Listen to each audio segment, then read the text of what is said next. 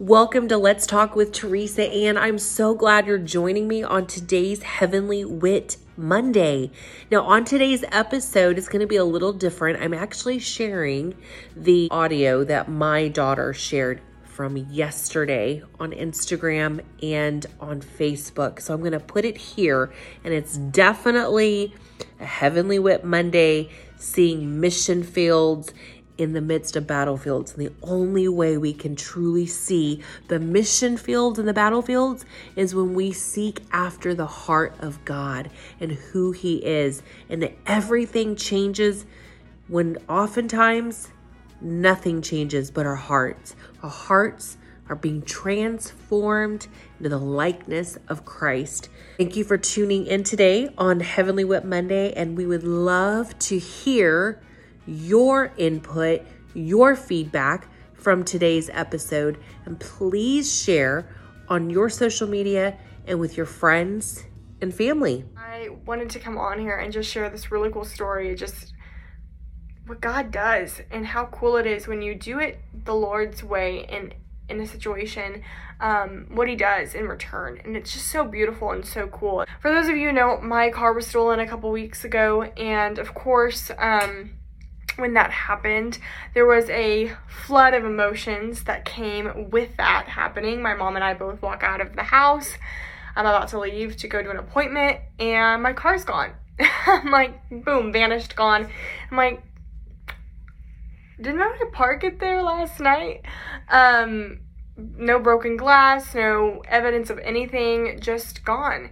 And of course, you first go through the wave of shock, confusion, then anger, frustration, then sadness, feeling violated. It's your personal property taken from you, and you just start feeling all these things. But what's crazy is my mom and I both of us separately were recently getting the revelation of praising God in every circumstance, good, bad, or indifferent. And it was an exercise that we were having to do when this happened. And at first I was like, Mom, this is really hard for me to praise God right now, in all honesty. But once I finally was like, okay, God, help me see with your eyes in this situation. And I started kind of seeing the bird's eye view of it, and then just praising Him. And then we started blessing the person who stole the vehicle, and just being yielding in every step of this process of filing a police report, calling insurance, getting a rental, all the steps that you have to do when this stuff happens. And it was so cool because it started to become an adventure. It didn't start to be a burden or, I had so many plans today and all this stuff is happening, but it was just cool because once our perspective had shifted, the circumstance did not change, but our mindset did.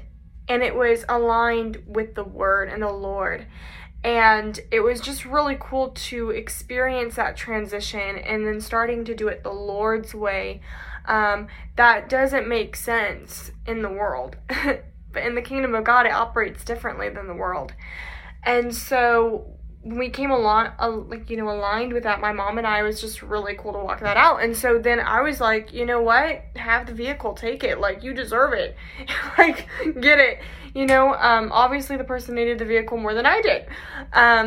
So then my mind just started going to, okay, well, once the 2 weeks are up with my insurance, it's going to be marked as a total loss. And then I'm going to, get a settlement and then go and get a new car. That was the goal. That was what was happening. That was in my mind. Driving my rental car.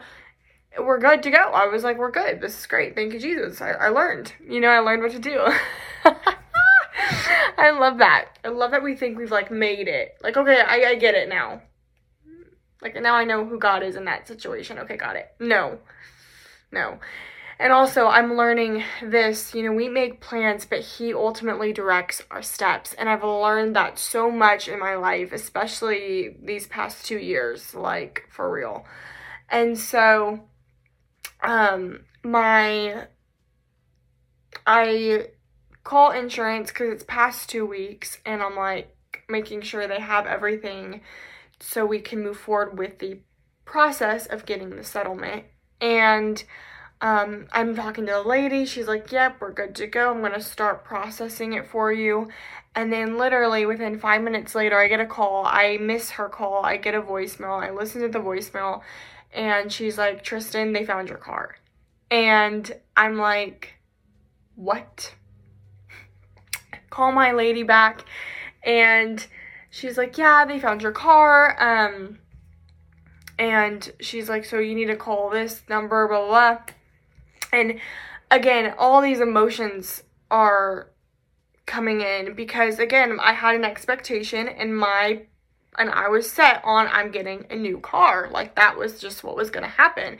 And all of a sudden, my plan got turned all around, and now my car is found. And I said from the very beginning when my car got stolen, I don't want the car back. Like, I don't want the car back. That makes me uncomfortable to get in a car where somebody was in it. I don't like that. And so, I call the tow truck company that has my vehicle, and I ask, I'm like, hey, like, is there any damage that you can tell that's been done to it visibly? And he's like, it just looks like a few little dents and scratches. He's like, on the inside, there's like a burn mark on your seat. He's like, but aside from that, I don't know. I don't have the keys. I wasn't able to really go in and look at it. And I'm like, okay. So in my mind, for some odd reason, I don't know why I was thinking this. I was thinking the person just probably had like a little joyride. They didn't have any stuff in it. I thought they just left it be. You know what I mean? Like, that's just what my mind was thinking. Well, I thought wrong. So I was, I woke up the morning of needing to get my car and was just like, I woke up with joy and committing the day to the Lord. I'm like, here we go. This is going to be good. My car is going to be like perfect. Like, I had this expectation again that there was no problems with it. And so we get to the impound, and I walk to the car, and it looks good. Like, the front, like, overall it looks good. There's just little minor dents in the back doors, but like the front, the rear, like, it looks good. And they took my license plates off, so it was kind of stripped a little bit. Well, when I opened the door, literally it was a mess. It was dirty. It's like all this person's belongings were in there. It almost looked like they lived in my car, and they had personalized it with their own stuff. Like, on the dash, they had like put a toy car. They had put like a Christmas garland with like an air freshener. They had, I got this like Iron Man little key ignition thing. So when you flip it, it looks like the little Iron Man. They took it off, but they replaced it with like a bedazzled thing. Like, ordered it on Amazon for the car. Like, it made me want to like laugh because they personalized it. Like, this was their home. And the trunk was completely filled with duffel bags, reusable grocery bags, and a bunch of tools and stuff, and you could tell it's probably like stolen property. It's really not theirs. They just stole it. And then I also found out that the person that had the car was arrested, and so they had gotten pulled over for not having any plates, and that's how they got caught. And so it was just crazy. And I had said, I was like, I don't want to drive this car. Like, I do not want to drive this car. It just makes me uncomfortable. And I was like, I don't want to clean it out by myself. Like, I need assistance. I just was so discouraged when that happened. I felt sick. Like, I was just very uncomfortable. I didn't want to even be in the car. I just felt so disgusted and like violated. And, and you would be thinking like, well, it's just a car, but it's just different when it's your car. Like, I could handle that if it wasn't mine. But then when it becomes yours, it's a little bit of a different story. And so we get it towed to my house, and I just don't want to touch anything. I don't want to touch anything, get gloves, start taking all these things out and finding a lot of stuff, like a lot of people's personal info, like credit cards, IDs, passports, checks, social security cards, like a bunch of stuff. And the guy had his own belongings in it, and so we obviously knew like who he was, his name, his picture, and he had just tons of stuff. And laying it all out on the sidewalk, and I'm just cleaning it all out, and I'm just so discouraged, so disappointed, honestly. Like, in my head thinking, like, Lord, you knew I didn't want this car back. Like, why? Why did I get this car back? Why? Like, why? I don't want it. And I'm cleaning it out and just, I'm trying to find the joy in it. Like, wouldn't you be excited that your car was found? But it's like, no, I'm not. I don't want this. And once it was cleaned out and the cops came to grab the remainder of the stuff and log it, I had a bare car again, but it was like the presence in the car was very dark and uncomfortable. But then I started realizing, like, more and more how it wasn't about me. And what I mean by that is, I'm gonna start crying too when I think about it. I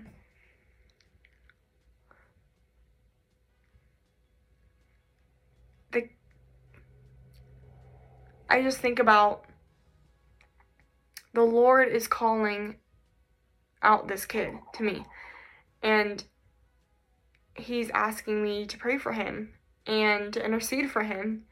And I was praying for somebody I didn't know, but then it was revealed truly his full identity. I looked him up. They were his mugshots, multiple charges over the years for him.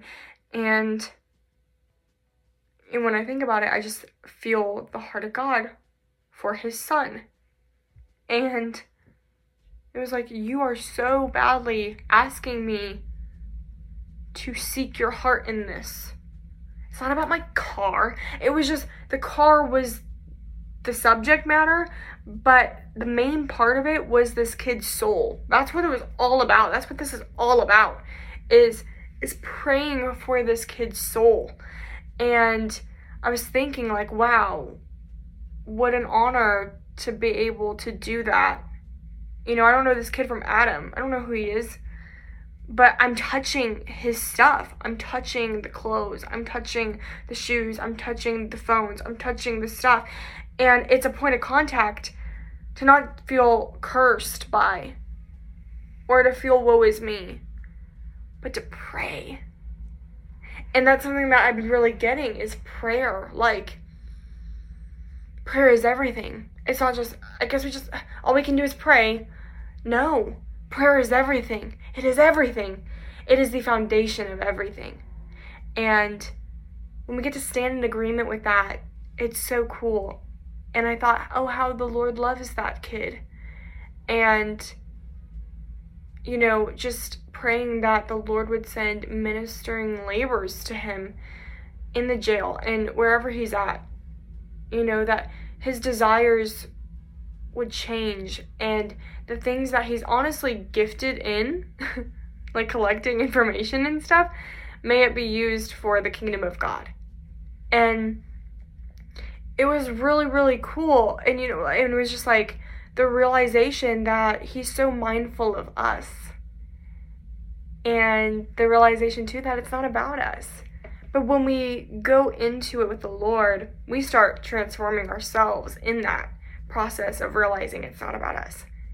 And it was just really, really cool. And, I've been able to take my car to the shop. It's going to get fixed up, replaced. And as of right now, what I would like to do is trade it in and get another car. But it's like, I'm not going to plan anything because, again, we make plans, but he ultimately directs our steps. And so I'm just going to be yielding to the Father God, taking it one step at a time. And it's just beautiful how we can see those events that can seem traumatic and see it as a way and an opportunity to pray. To pray for the ones that have wronged us, the ones who've persecuted us, the ones who've backstabbed us, to pray for them. And again, it's not the world's way of doing it. It's not. But if we are so-called Christians, we don't do it the world's way. We don't respond to the world. We respond to the Father God, and that's it. And we do it his way, period. And I just love him so much, and he is a good father, and so sweet and so kind. And I've had to ask for forgiveness for myself being so like overwhelmed by my circumstance, and it's so easy to do that and then you start missing what's happening around you. But the Lord is so merciful and gives us such sweet grace on that. But yeah, I just wanted to share that with you guys. It's cool how a stolen car, that was like, but it wasn't about the stolen car, it was about the person who stole the car. It's about their soul. That was cool to see. So now, whenever those things can happen, of someone taking something or whatever, it's like, you're highlighting a person to me, Lord. You're highlighting a person to me. Just that realization, that response is different. Obviously, I'm human, not perfect. I'm going to be like, what the heck's going on? But then, again, when you're given a revelation on something, I believe it gets replaced, from your old way of thinking. It's kind of like when someone explains to a person, yeah, she has blonde hair, blue eyes, she's about 5'5", and you start creating this mental picture in your mind of the person that they're explaining. No picture, no anything, just by what they're verbally explaining. So you create this picture, then when you meet that person, most of the time, it's not at all who you envisioned in your mind. So, but that mind, that image gets replaced with the true image. And so then when you try to think back on what did I think they looked like before, you can't, because it's replaced with the true image. And that's the same thing I believe with a revelation, as when you're given a revelation, you no longer can think back to your old way of thinking because it's replaced with truth.